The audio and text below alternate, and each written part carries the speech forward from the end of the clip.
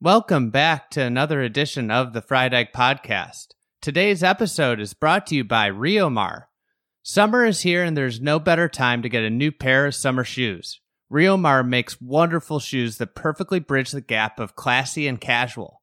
They come in a variety of styles such as deck drivers, loafers, and chukkas, and feature waterproof and no-smell leather. That's right, a shoe that you can wear without socks and not run the risk of them stinking. One of the coolest features of Riomar shoes is their bearings, which are customizable and add a personal touch to the shoe. You can get your school colors, initials, or something else that I can't even think of. Besides the personalization, one of the other big benefits of this is you never have to worry about someone running off with your shoes and denying that they're their shoes. You can get these good-looking, leather, smell-proof shoes at riomarshoes.com, and if you use the promo code TFE, you will get 15% off your purchase. That's riomarshoes.com and the code TFE for 15% off your purchase. Today's episode is with USGA's Senior Managing Director of Championships, John Bodenhamer. John joins to talk about his background as a player, U.S. Open setups, and how the USGA is dealing with the coronavirus and their championships. Before we get to John, a quick reminder to sign up for our newsletter. Our team with Will Knights and Garrett Morrison have been cranking this out 3 days a week with some really interesting stories. You can sign up for it. It's completely free at thefriedegg.com, and it'll make your mornings every Monday, Wednesday, and Friday. Now, without further ado, here's John Bodenhamer. I miss a green, for example, I'm already upset. When I find my ball in the bunker, I'm really upset. And when I find my ball in a fried egg. Fried egg. The dreaded fried egg. Fried egg. Fried egg. Fried egg. Fried egg. Fried egg lie, I'm about ready to run off the golf course.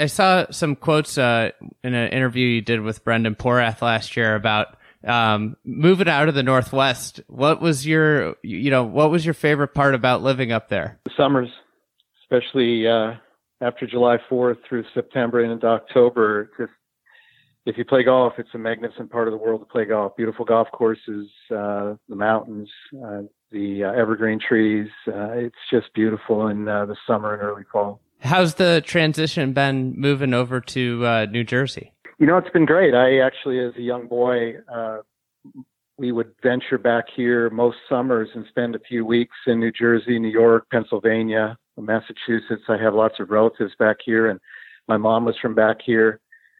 Grew up in Pennsylvania, went to school in Philadelphia, and so I knew the area quite well, and it wasn't a big surprise. It was certainly a cultural change. I spent most of my life in the Pacific Northwest, Washington and Oregon, and went to school in Utah. And so it was a big change. Anytime you change careers after 22 years in one job and move to another, you have a lot to learn. And but it has been a magnificent ride. I love the USGA, always have, and it's a great honor to work with them. You had a very good amateur college career. Obviously, you won a national title at BYU and played with some great players. Talk to us a little bit about that experience, and then you tried to play professionally.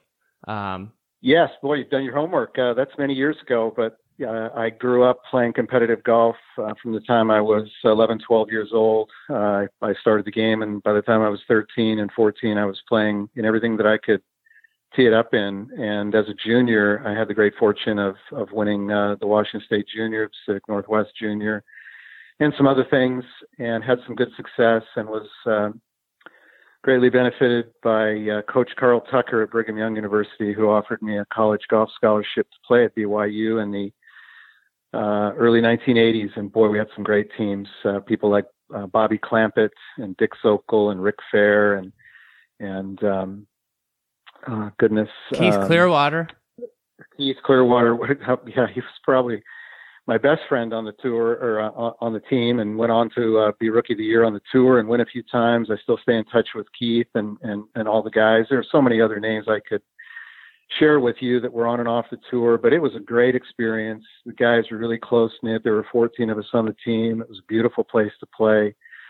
We traveled a lot. We played in all the big events, and we did win a national championship in 1981. It was a great experience. And, Coach Tucker was an incredible man. He was a great mentor to me. I learned a great deal from him, both on and off the golf course, how to treat people, how to dress, how to make first impressions, how to make sure you graduate with a degree. And some of the most important lessons in my life came from him, and I'll always be grateful for it. Recently, I've become fascinated with the life and career of Bobby Clampett. What was it like being his teammate? Well, I played 1 year with Bobby. Bobby was, it's really a fantastic question, because today, especially a lot of the young kids that play competitively, whether as amateurs now in college or on the tour, really, that's a name that maybe a few have heard of. Maybe associate him more with his announcing career, his broadcast career with CBS.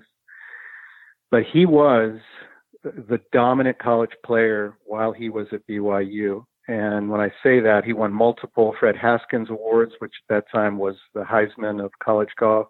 He didn't just win events, he won going away. I remember his junior year in California and in Arizona, I think in 3 or 4 consecutive weeks, he won by 7 to 12 or 15 shots against the best players in college golf. He was just exceptionally dominant. He played under the golfing machine methodology and hit it quite long, but boy, could he putt, and he could shoot some low numbers, and he just had no fear. And it really was, and he remains a great friend. But only played 1 year with him, and it was his junior year that we were predicted to win the national championship and didn't. And then he departed, and I think guys like Dick Zokel and Rick Fair and Keith Clearwater and others really blossomed, and we were able to win it, which was a great thrill for everybody. And but Bobby was, he everybody thought he was a can't miss, and I think he just had such a great game, and we all still talk about that when we get together.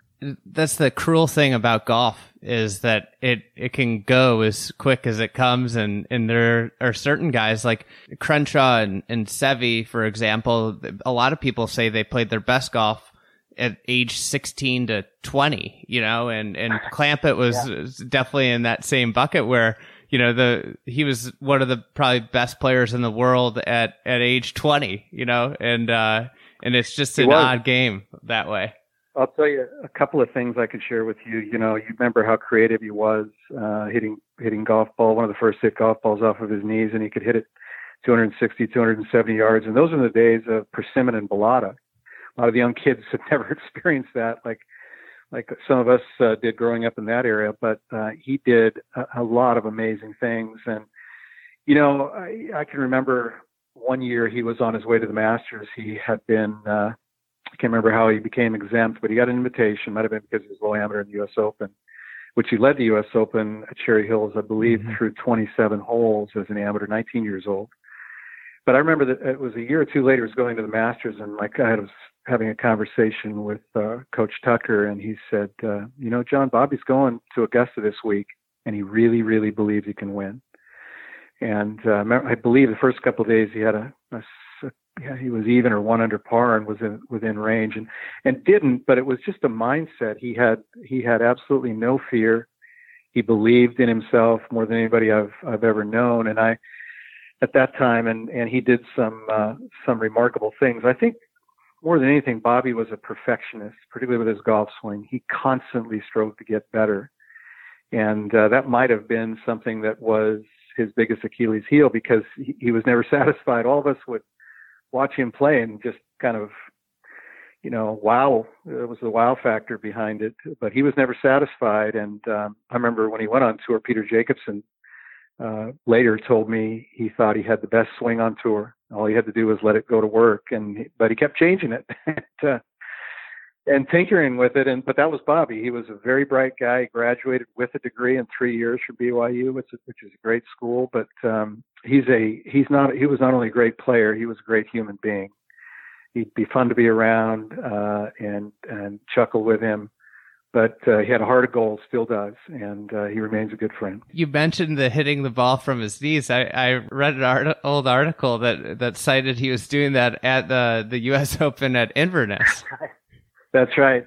In fact, I remember that. I was not at BYU. I think that was a year before I went to BYU, if I'm not mistaken. I was still playing junior golf, and I remember reading about that, and Bobby had missed the cut at Inverness Club that year in Toledo, and the USGA, he was a great favorite of the USGA, phenom, and they asked him to be a playing marker because they had an odd number of players who made the cut. I can't remember who he played with in the very first group out, but Bobby's score wasn't counting. He wasn't in the championship any longer, and so he began to put on an exhibition. He began to try and hit different shots, big fades or hooks or just different low shots into putting greens, as I recall reading. But then he began to hit drives off of his knees, and the crowds were mesmerized by it. Many had never seen that. And I mean, he'd drive it straight down the middle, 260, 270 yards from his knees. Nobody could believe it. But I think the powers that be at that time, they were still wearing the blue blazers out there. And I'm one of those now. Didn't take too kindly to that. And so on the 10th hole, they asked Bobby to depart. And he did. And I think he felt very badly about that. I think he was just trying to be a bit entertaining. And I think they felt it was maybe a distraction. But he was that way. He was very creative and didn't have any fear. It was fun to be around. That whole U.S. Open had a bunch of stuff. They had the great imposter snuck in and played the practice round, the Hinkle tree. Yeah. Incredible. It's kind of an incredible U.S. Open to go back and read about. We had a great U.S. Junior there this year with Preston Summerhays winning. We still love Inverness Club. It's one of America's great clubs. Oh God, that restoration renovation work that they recently did is fantastic. Some of the new holes are tremendous golf holes out there. They really are. Andrew Green did a magnificent job there. Yep, it's fantastic. We love it. Yeah, that's a cool place, and if you're not on your game, you're going to have a long day out there. That's right. In your personal estimation, how does being a former player help you when you do these setups for championships? Well, I think it does. I think I have. I never played on tour. I did play at a high level of amateur golf. Won a state amateur, won a couple state opens, played in 2 U.S. amateurs, and played in a lot of USGA qualifying, and several NCAA championships. And so, I understand it to that level. I've never played in a tour event. I did get to the second stage of tour school qualifying a couple times, but never got out on tour. But I was around a lot of really good players who did get out on tour, multiple tour winners. Johnny Miller used to come out and play with us, Billy Casper, and I used to pick their brains. Mike Reed is a close personal friend. Played a lot of golf with those guys and would continuously talk strategy with them about how, they would play and what they would play around with their games. Billy Casper was probably the greatest wedge player I ever saw, and what he would think about and how he would set up his tee shot so that he could really have a wedge in his hand, make it dance around the hole. And then, of course, he was a great putter, where Johnny Miller was maybe the greatest iron player that I've ever seen, next to Keith Clearwater, too. And they would play around that and really hit the ball close to the hole and really score that way. I think being around that, and I've always been one to be curious about what the great players, or even just good players, think about as they strategize around a golf course, and was benefited by a lot of that in growing up and in college and afterwards. And I think going to the USGA, and even before going to the USGA with the Pacific Northwest and Washington State Golf Associations, I loved course setup the most. I would always be involved in that, or with the Pacific Coast Amateur Championship we ran as well at some great golf courses, and thinking about how players would approach a hole and approach putting green and approach shot. And then when I came to the USGA, it was one of the great allures to come to the USGA to be able to work with Mike Davis, who in 2006 donned that mantle for us and succeeded Tom Meeks with course setup. And in those days, Mike's graduated rough, and some of what he did with firm and fast conditions was pretty revolutionary for for the USGA and the US Open, and coming and beginning to work with him in 2011 was a great joy, and I've learned a lot there as well, and some of our great US Open courses.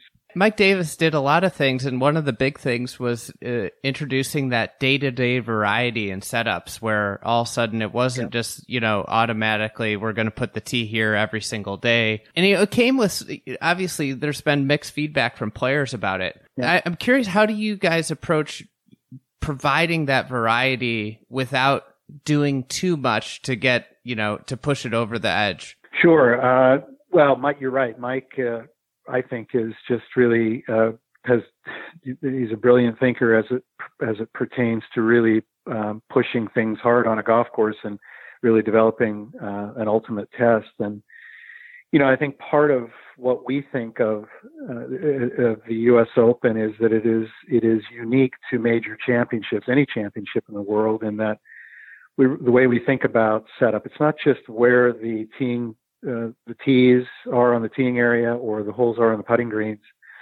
It's about fairway widths, it's about angles, it's about weather, it's about firm and fast, and really, it's also not just about being able to really control your shot making, but it's about the ability to control it once it lands on the ground and it runs out a little bit, and really premium on driving accuracy and I think risk reward. But even above that is the mental side of the game, and I think the ability or the opportunities to present something to players that might be a little unexpected. You'll find those that will say, "Wow, okay, let's see. This is an opportunity. Maybe others are going to think about this a little negatively. I'm going to think positively and take advantage of it. Or I don't have this yardage. What do I do? Or I didn't think about this angle. What am I going to do?" We think that enhances the test that the U.S. Open provides. It's not just about length. It's not just about hole locations. It's about curving your ball left and right, up and down, and what happens to it when it's on the ground. And also the mental approach, after you've made a couple of bogeys, gathering yourself and making a couple pars, maybe not a birdie right away, not shooting at a flag stick or a hole location. But also maybe when you get that unexpected forward tee, you manage it properly, and your emotions are a big part of that. We think that's an important part of the test.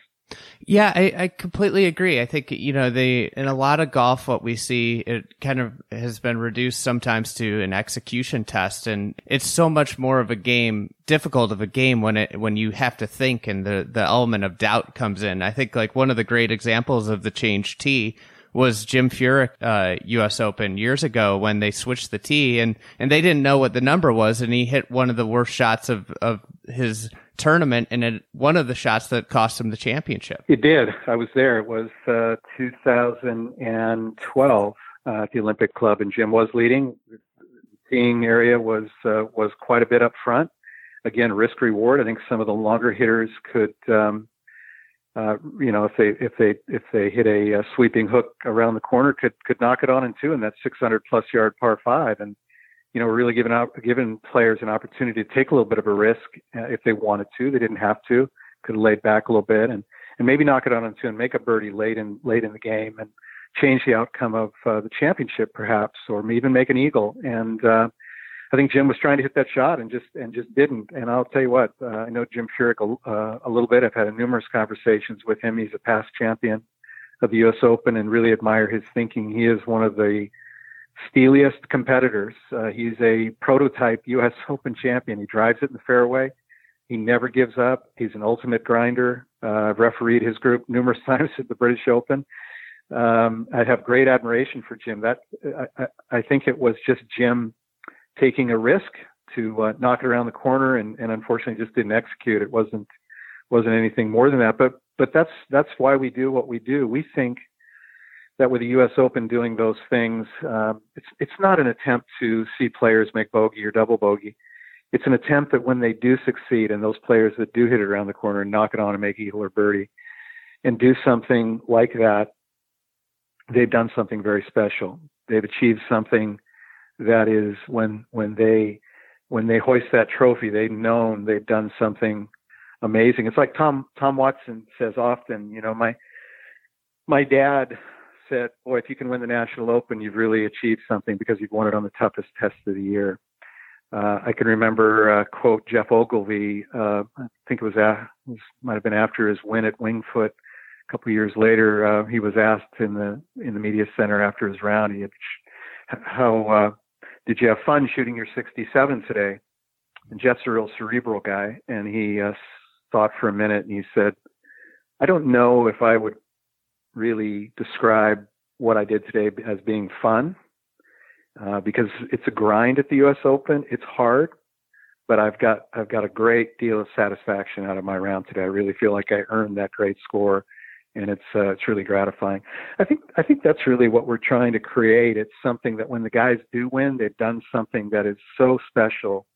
And you talk to the Curtis Stranges and the Hale Irwins and the Tigers and the Ernie Els, those that win, you hear that a lot. They want it hard, they want it fair, and that's what we endeavor to do.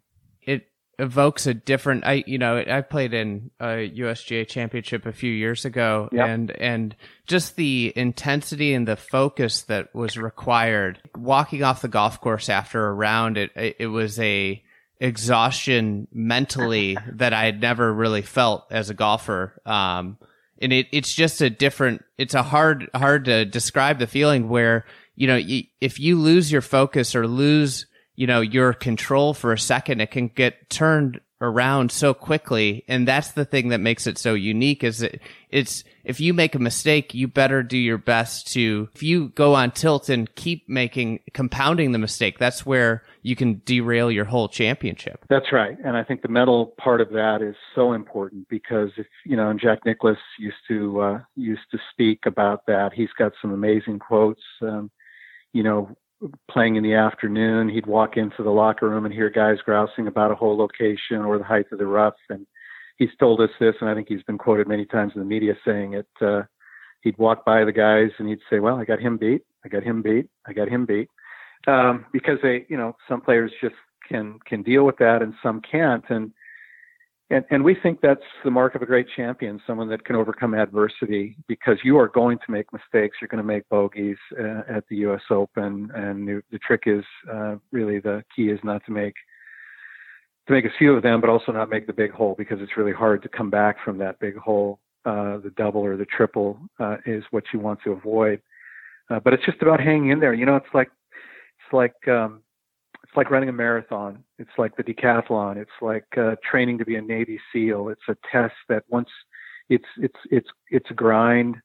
It must be fair, but when you get to the mountaintop after that climb, that you've done something and achieved something unlike anything else. And we take great pride in that.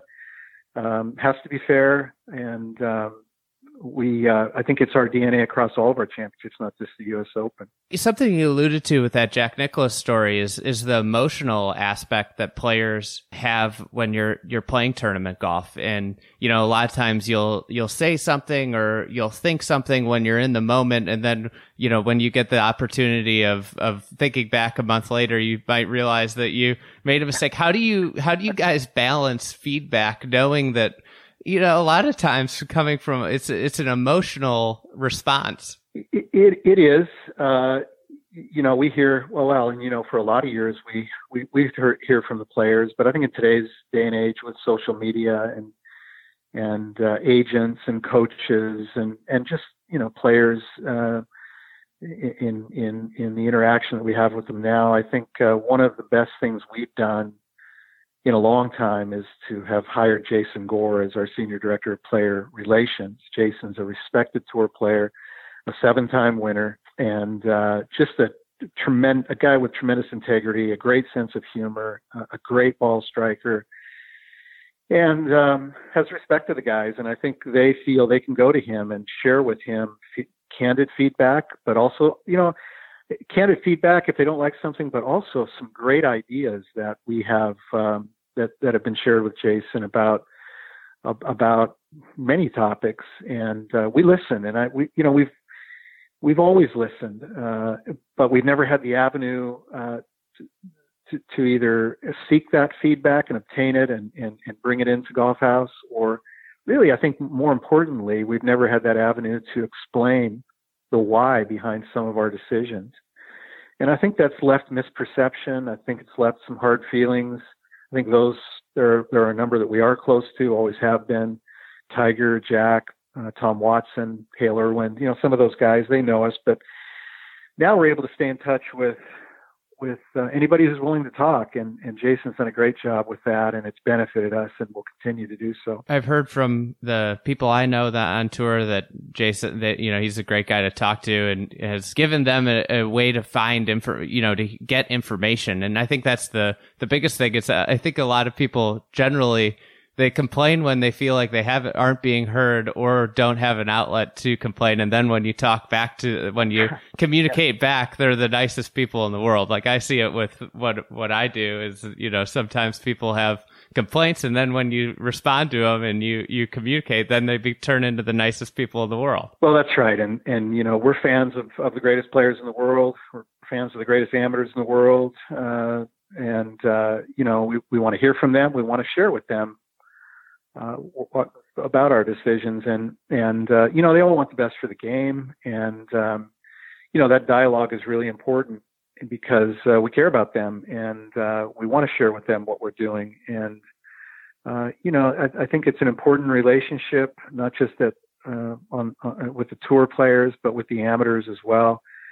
Our amateur championships, every one of them is a major to somebody, and whether you're a mid-amateur or a senior amateur or a women's mid-amateur or a junior, they're the most important championships you play in each year as an amateur, and we want to hear from them. And we think a lot about these days the player journey. That's a strategy that's front and center in my mind, and taking on my responsibilities and overseeing all of our championships that Mike Davis asked me to do a few years ago.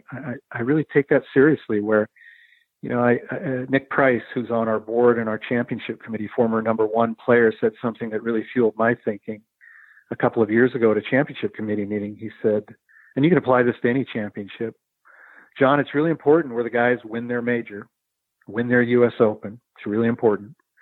And that's fueled, it's just so simple, but it's right in front of you, but it fuels our thinking that, where do the players want to win their U.S. Open, their U.S. Women's Open, their U.S. Amateur, their U.S. Junior Amateur, and so on. And so one of the things that we strive to do is go to our nation's greatest golf courses, and we'll continue to do that. We're thinking about that a little bit differently as we go forward, but it's that sort of feedback and guidance. And then you think about the journey. You think about someone like Jordan Spieth winning 2 U.S. Juniors and then going on and almost winning the U.S. Amateur. Aaron Hills, the following year, got to the quarterfinals, played on a Walker Cup team, and then goes on a year later and wins the U.S. Open. That's the ultimate player journey. That's what we're trying to create as we think about these young kids starting out and all the way up through the U.S. Open, and with amateurs even into the mid and senior ranks. So it's pretty inspiring.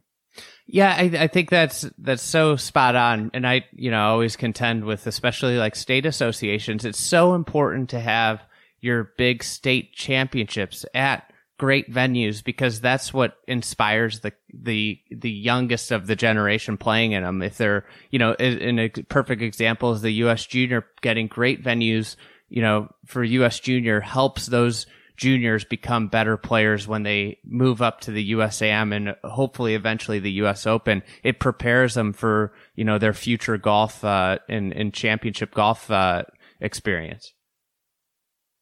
It does. And I think playing on that grand stage where so much history oftentimes is made prior to you stepping there, the Inverness Club where Preston Summerhays won the Junior Amateur this year. You think about the Opens and the Senior Opens and the U.S. Amateurs that have been there. It's a great legacy, and to be on that stage with a U.S. Open setup, with the narrowness of the fairways where you've got to drive the ball in the fairway, and the height of the rough where you're penalized much of the time if you don't drive it in the fairway, and then you get on the putting green, and you have to really think about it, and it does prepare them for what's coming later in life. And it's certainly with USGA events, but otherwise. And we think that's important. We think our championships inspire each demographic and the future generations. And we take great pride in that and going to the very best sites is critical. Narrowing of fairways, how do you guys balance where you're still, when you narrow fairways, you're still rewarding the accurate player versus the power player? Boy, it's a question we talk about every day at Golf House. Those of us that work on U.S. Open course setup, and people like Jeff Hall and myself and Ben Kimball and all of our championship directors, Darren Bavard, our agronomist. Every course is different. Pebble Beach is different than Winged Foot this year, and will be different than Torrey Pines next year, and the Country Club in 22, and Los Angeles Country Club in 23. The weather is different, the grasses are different, the topography is different. So there's no set width of U.S. Open fairway, but it really is more about what the hole provides and letting it be what the architect intended to be. And I'll give you an example of that. At Pebble Beach last year, we had one of our widest fairways in U.S. Open history on number 10. I think it was 54 yards wide, if I'm not mistaken. But the topography on that was, I don't remember what the slope was, but it was, probably 8-9%. And so, or 7-8%, I would imagine that. And firm and fast, it wasn't as firm as fast as maybe we could have had it, but that you drive a ball on the left side of that fairway, it's probably running 20, 30, 40 yards down towards the ocean, and you need that width. Whereas you go to a place like Winged Foot, and you've got a hole. Oh goodness, you can take just about any hole at Winged Foot that you'll see, and there isn't that topography necessarily, and there's probably not going to be wind, or at least much of it, and it's just different, and it will be a narrower. You'll see fairways in the 25, 26, 27 yard range, a hole that's maybe 370 that a guy might be tempted to drive it from a forward tee as opposed to a 500 yard par four. The 500 yard par four needs to be a little bit wider. You need a little bit more room to hit it. It's a little harder to hit. Where you can take that 4 or 5 iron out on that 370 yard par four and still have a 9 iron wedge in. So it's strategic. And then I think we try to create angles too. We'll look back at old aerials at what an A.W. Tillinghast intended with Winged Foot. And Gil Hunt's the great restoration he did a few years ago on the West Course has allowed us to do that. But we really try to take what the architect intended. We try to go with that and create shot values that he thought created the great test. And the width is part of that. We think there should be a premium on driving your ball in the fairway for a U.S. Open. And then playing it onto the green from the fairway and being able to control your ball. And the best players can do that. Obviously, par fives are quite different than what par fives were even 20 years ago, where, almost everybody in the field's getting home in two if they hit a good drive, or close to home in two. There's very rare we come across true 3-shot par fives. With that in mind, do you ever envision a par at a championship venue going below 70? Goodness. I believe, if I'm not mistaken, we've played a U.S. Open at under par 70. I'd have to go back and look. I'm going from memory now, but the Country Club of Philadelphia, I think, is a par 69, or was when we played the U.S. Open there. I believe that's accurate. I have to go back and look. I'm going from memory, but I don't know. It's a fair question. And I think to us, when we think about it, par is really relative. It's a number, and it can be a par 4 or par 5, but it's all about the number that you score on that hole and getting your ball into the hole. I think we look more at what are the shot values from the teeing area into the fairway, and where is a good player going to with the way they drive the ball today. And I don't just mean that by length, but how they hit it, how they curve it, or how they play it, fade, hook, and where they're going to drive it, and then what type of shot they have into the putting green. And, sometimes you can have a 170-yard shot into a putting green, but putting green can be all mounded up, and balls can careen away from the hole just because of the topography on the putting green. And so those holes are generally par 5s because you're throwing a short shot and you control it. You don't want to be hitting a 4 or 5 iron into some of those types of putting greens where the ball is going to careen. A good shot's going to careen off the green or a good shot won't end up near the hole. And we try to watch those things and not really think about a number and present the golf course so that it is a shot value test, no matter what it might be, depending on the tees we'll use. Yeah. I think that I completely agree with the par being just a number. It obviously, I think par is what, the most of the golf fans equate to difficulty, which is kind of a unfortunate thing because, I think back to Aaron Hill's, it's a par 72. Brooks wins at 16 under, but if you change it to par 70, he wins at 8 under and probably nobody complains that it's too easy. And, likewise with like Pebble Beach last year, you watch the 6th hole and guys are hitting iron into the green. It's like, is this really a par 5? If somebody a player makes a 5, they definitely walk off the green feeling like they lost a shot to the field. Well, that's a really great example too, Andy. I think that number 6 at Pebble, we did hear a lot of that last year where, it's just a long par 4. Well, no, it's not. You throw a 20, 25 mile an hour wind in there, and that fairway that runs all the way into the ocean and down and away from you, you might be hitting 2 or 3 iron off that tee, but that's not going to be an easy fairway to hit. And then I can assure you that that shot up the hill, if you're not hitting it up the hill from that fairway, just getting it up on top of the hill from the rough would have been a really big chore. And that rough up that hill was no picnic. It was in some places 8 to 10 inches. By design.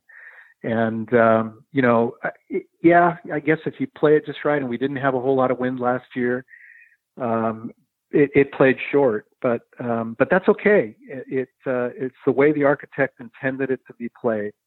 And, that's really where what we try to embrace. We just wanted to let Pebble Beach be Pebble Beach. And that's maybe the perfect example of a hole that was just intended to be the way that it was. So with that being, your first opportunity to do the U.S. Open setup as the man in charge, what were the biggest takeaways from Pebble? Well, I think the biggest takeaway for me was I grew up playing Pebble Beach. Well, I'm from the Pacific Northwest, but in college we'd always go to Pebble and play at some point during the year in the Monterey Peninsula, and it was played there a lot even after college. And it's just such a magnificent place. It's a national treasure. It's iconic. The players love it. It's just so beautiful. And I think just having the opportunity to really oversee course setup there this past year was really a great honor for me. I still pinch myself thinking about it. And, Mike Davis asked me to do that. That was something that had been in the works for a few years and allowed Mike to really devote his time to be a CEO. We had been talking about that for a few years, and to do it and to begin that journey at Pebble was amazing. And I think that, Pebble is such a beloved site. You look at the history that's been there all the way back to the U.S. Amateur when Bob Jones played and almost won, and through the U.S. Opens that have been there, some of our most iconic, with Jack Nicklaus's 1 iron and Tom Watson's chip in and Tom Kite's chip in and Tiger and so on and Graham McDowell. To do it this year and add Gary Woodland to the mix was just fantastic. We didn't get the wind. We planned the course setup around the wind because you have to. If you don't, then you risk the golf course getting away from you because, boy, when the wind blows there, it can firm up very quickly. And, but I think, we had a great team going in and, we felt good about it. I'll tell you probably, one of the biggest factors to the success we had last year. And, it's no secret, Andy, we needed not just a good U.S. Open, we needed a great U.S. Open. It's no secret. We had some, challenges in a couple of the previous years, and we needed a good one for a whole bunch of reasons, and by every measure we had it. And I think where it all started on the golf course was how amazing those putting greens were in the condition they were in. They were perfect, and I think even when the players arrived, they were astounded because they usually are there in February, and it's difficult to grow grass on the Monterey Peninsula in February. It's soft, it's bumpy, but it's wonderful in February. But in June, I don't think they'd ever seen Poanya greens at Pebble Beach like they were. They were literally perfect. And it's a testament to Chris Dahlhammer, their former superintendent, who just departed to go to Monterey Peninsula Country Club. Kudos to Chris. He's a great friend. And you think about those little tiny putting greens. They're about as big as your kitchen table, most of them, and get about 70,000 rounds a year. For him to have them in the condition they were in, it's one of the most amazing things I've ever seen. And it just allowed the guys to really make a lot of putts.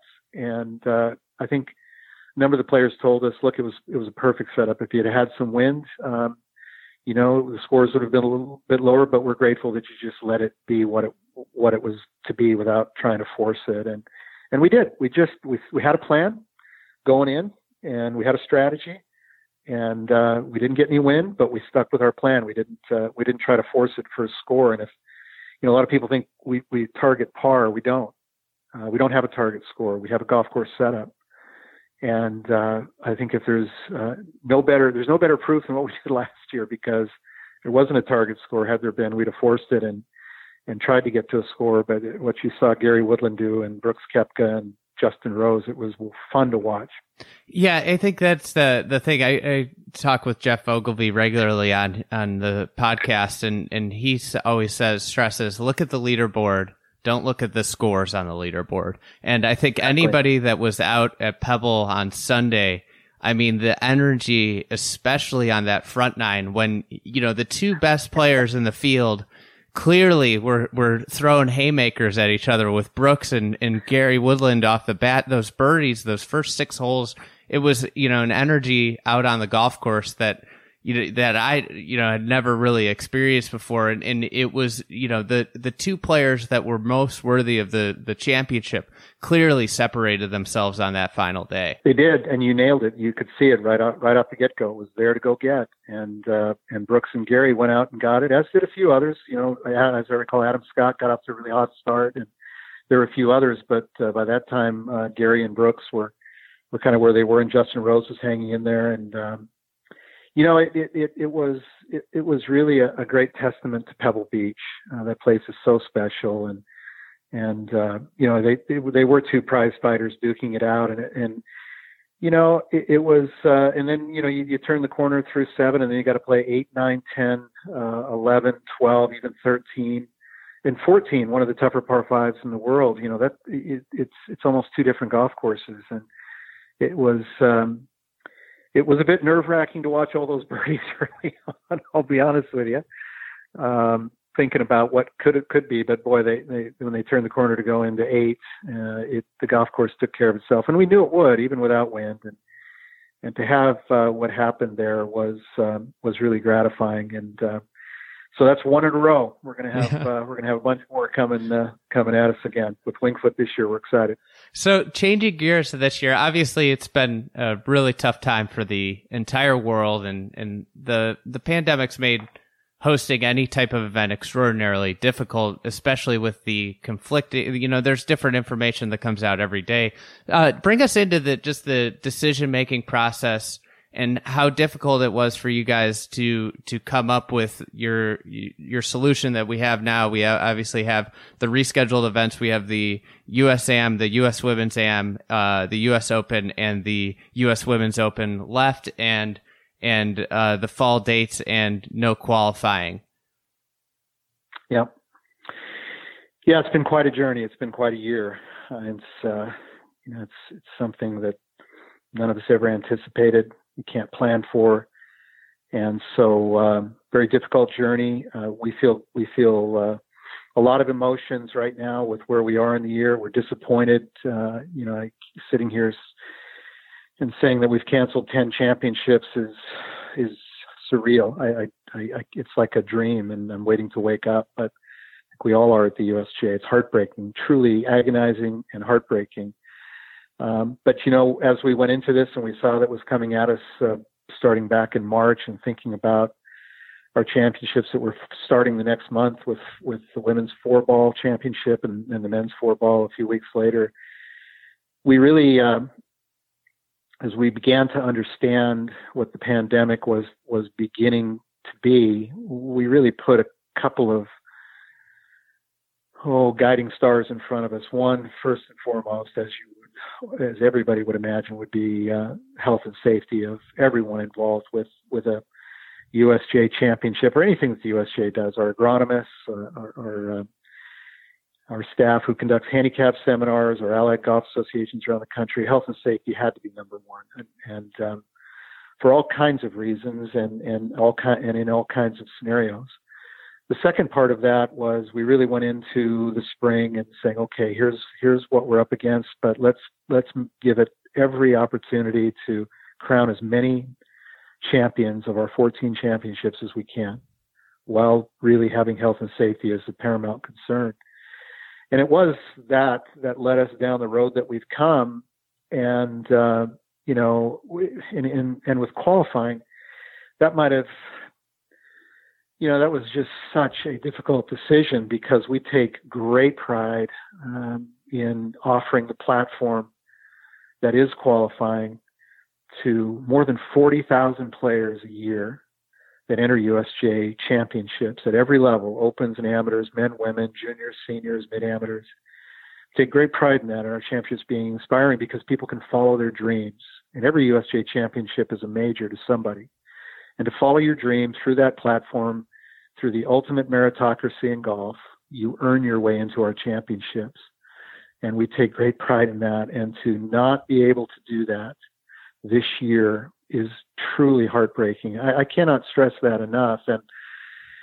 But I think we also, in looking at it across the spectrum, and our rationale, I'm happy to talk about, but we do believe this is an unusual year. This will be a one-off. We're already beginning to plan for qualifying full force next year. And so with the health and safety concern, that's why we did what we did at a macro level. But at the same time, I think what we've done with the 4 championships and with fully exempt fields gives us really our best chance for success this year in 2020. And I think, as I think about it, I can just envision getting to the end of December and looking back at crowning 4 great champions in an amazingly challenged year.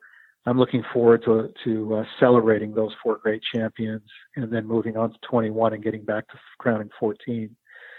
But I would say this. I think a couple of things really played a huge part in our decisions. And this notion of testing. We are going to test players and other essential attendees and workers, those that would volunteer, or food and beverage staff, or all of those that would work at a championship this year, the 4 that we have.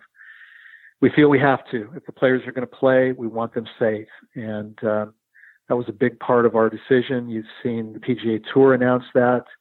They're going to test beginning here in mid-June if they're able to play, and we sure hope they'll be able to.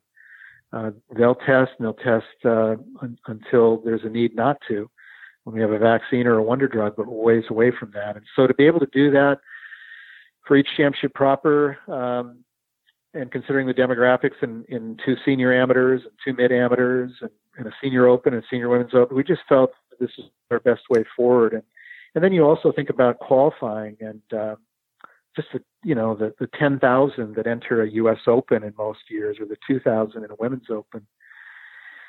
And then across the amateur championships, there's about 650 qualifying sites throughout the spring and summer and fall that allied golf associations arrange and run for us. 109 of those are just for U.S. Open local qualifying. So you think about clubs that close down in March and April, maybe beginning to open up in May, and the challenges both financially that they're having now, generating revenue and trying to reschedule all of that into later in the summer or the fall when everything else is trying to be rescheduled.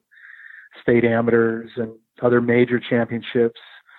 And for that and other reasons, the host venues, our AGAs, those challenges, just the ability to put your hand in a water cooler and pull out a water bottle is different this year. At qualifying, how are we going to evacuate players if we have inclement weather? We're not going to pile them into vans.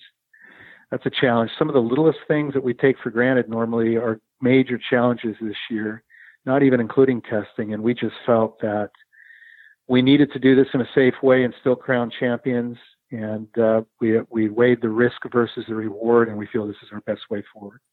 Yeah, I mean, I've run some events and we're the same thing. It's kind of there's so many little things that can happen that you have to have some sort of a solution for, and it's such a big challenge. I'm curious with obviously so much of the openness of these championships is the ethos of these championships, and how are you guys? What are some of your strategies that you are going to take to capture that same feel in the U.S. Open, where we get those underdogs, those local qualifiers, and bring those to the forefront and get at least, some of that feel into the 144 person field?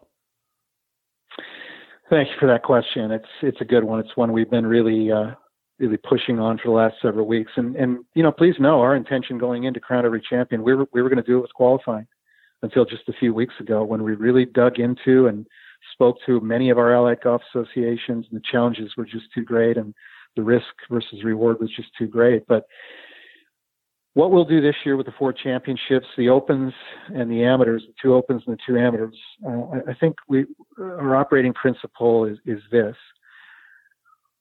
We will endeavor to create fields through exemptions that will, when you look at them and who is participating, the representation that is there will look as close as we can make it look as to what qualifying would produce in a U.S. Open or a U.S. Women's Open or a U.S. Amateur or a U.S. Women's Amateur. And what I mean by that is we're digging into the data now as to the past several Opens, U.S. Open, U.S. Women's Open, and looking at the makeup of those fields.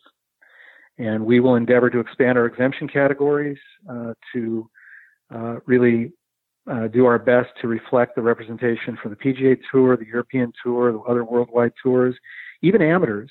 Andy, you look at the U.S. Open over the last 5 years, just the U.S. Open, we have the average number of amateurs that have played in the U.S. Open over the last 5 years is 15.2. And most of them come through qualifying. We usually have 5 or 6 fully exempt amateurs, but the rest earn their way in through qualifying. Well, we've looked at that, and I think you'll see a number very close to 15 as the number of amateurs that'll be in the U.S. Open. Probably be a little less than that because we don't have a full field. We're at 144 instead of 156. But that's the way we're looking at it. And then across the U.S. Amateur and the U.S. Women's Amateur, we look at it not from a tour standpoint, but from a demographic standpoint. What I mean by that is we'll look at our exemptions and expand them. And how many juniors have played over the last several years in a U.S. Amateur or a U.S. Women's Amateur? How many college players have made up the field? How many mid-amateurs? How many senior amateurs? And we're looking at that, and both in the Opens, we'll use the official World Golf Ranking and the Rolex Women's Ranking and the World Amateur Golf Ranking for the amateurs. But we're gonna start and look at ways that we can those fields can be reminiscent of what qualifying produces. I can tell you this: there'll be strong fields, and it won't be perfect. It won't provide that platform where people can follow their dreams. But I think you'll also see some unique opportunities where people can still earn their way in. And I use the word earn as a key way to say it. Stay tuned. We'll have more on that in a couple of weeks. Oh, man. A cliffhanger. Qualifying's not perfect either. Sometimes the best players, not all of them get in because they miss qualifying. So I think that's important, but about 2.5, maybe 3 weeks, we'll speak to what that'll look like. Will you take into account, say, geographics? Like we typically get X number, about this percentage of the, across the country. So you've got amateurs, obviously with the way qualifying works, you kind of get a mixture pot of the entire country or entire world really for these. Did you look at that also? I don't know that we'll look at geography. It won't be that way. It'll be more of what players have earned from the standpoint of maybe what they've done in a previous event or where they sit on a ranking, official World Golf Ranking, Rolex Ranking, or World Amateur Golf Ranking. Mm-hmm. But really, maybe what they've done in a prior USGA championship and really earn something special. By getting across a certain bar. or a certain place in the rankings. I don't think it'll be geographic because we want it to be as merit-based as possible. And as I said, thinking about it, I'm not sure. Today, I honestly can't tell you on, in the third week of May exactly what that's going to look like as far as earning your way in, but we're thinking a lot about that, and maybe certainly not as many opportunities that we'd normally provide through qualifying, but if we can create some opportunity there, we want to do it. But again, meritocracy is important, and we're thinking about that more than we would something like geography. Yeah, I think that's cool with the combination of ranking and what they've done in prior USGA championships is a neat way to do it, because it brings those players back, and there's a essence of you've earned it one way or the other, whether it be qualifying, but also, in this situation, you don't get the opportunity to earn it via qualifying. So it's based off of what you've done before. Something else that is really important, I think, to mention too with it, all that we do, and we do a lot for the game. I think that, a lot of people know that, but we think about the U.S. Open and moving the U.S. Open into September. It's crucial to what we do and helping us fulfill our mission. It really is what makes everything else possible, what the U.S. Open generates. It's not the only thing, but the U.S. Open fuels things like the $10 million a year we invest in the U.S. Women's Open, the $25 million in running our additional Opens and amateur championships, all other 13 championships. We invest, I think it's more than $25 million to grow the game, things like LPGA, USGA Girls Golf, the first tee, drive, chip, and putt. 200,000+ kids will participate in that as we go forward. Our PGA Boat Ride internship program in all 50 states, 150 men and women every year that enter the game as administrators that way. 3 million have USGA handicap indexes.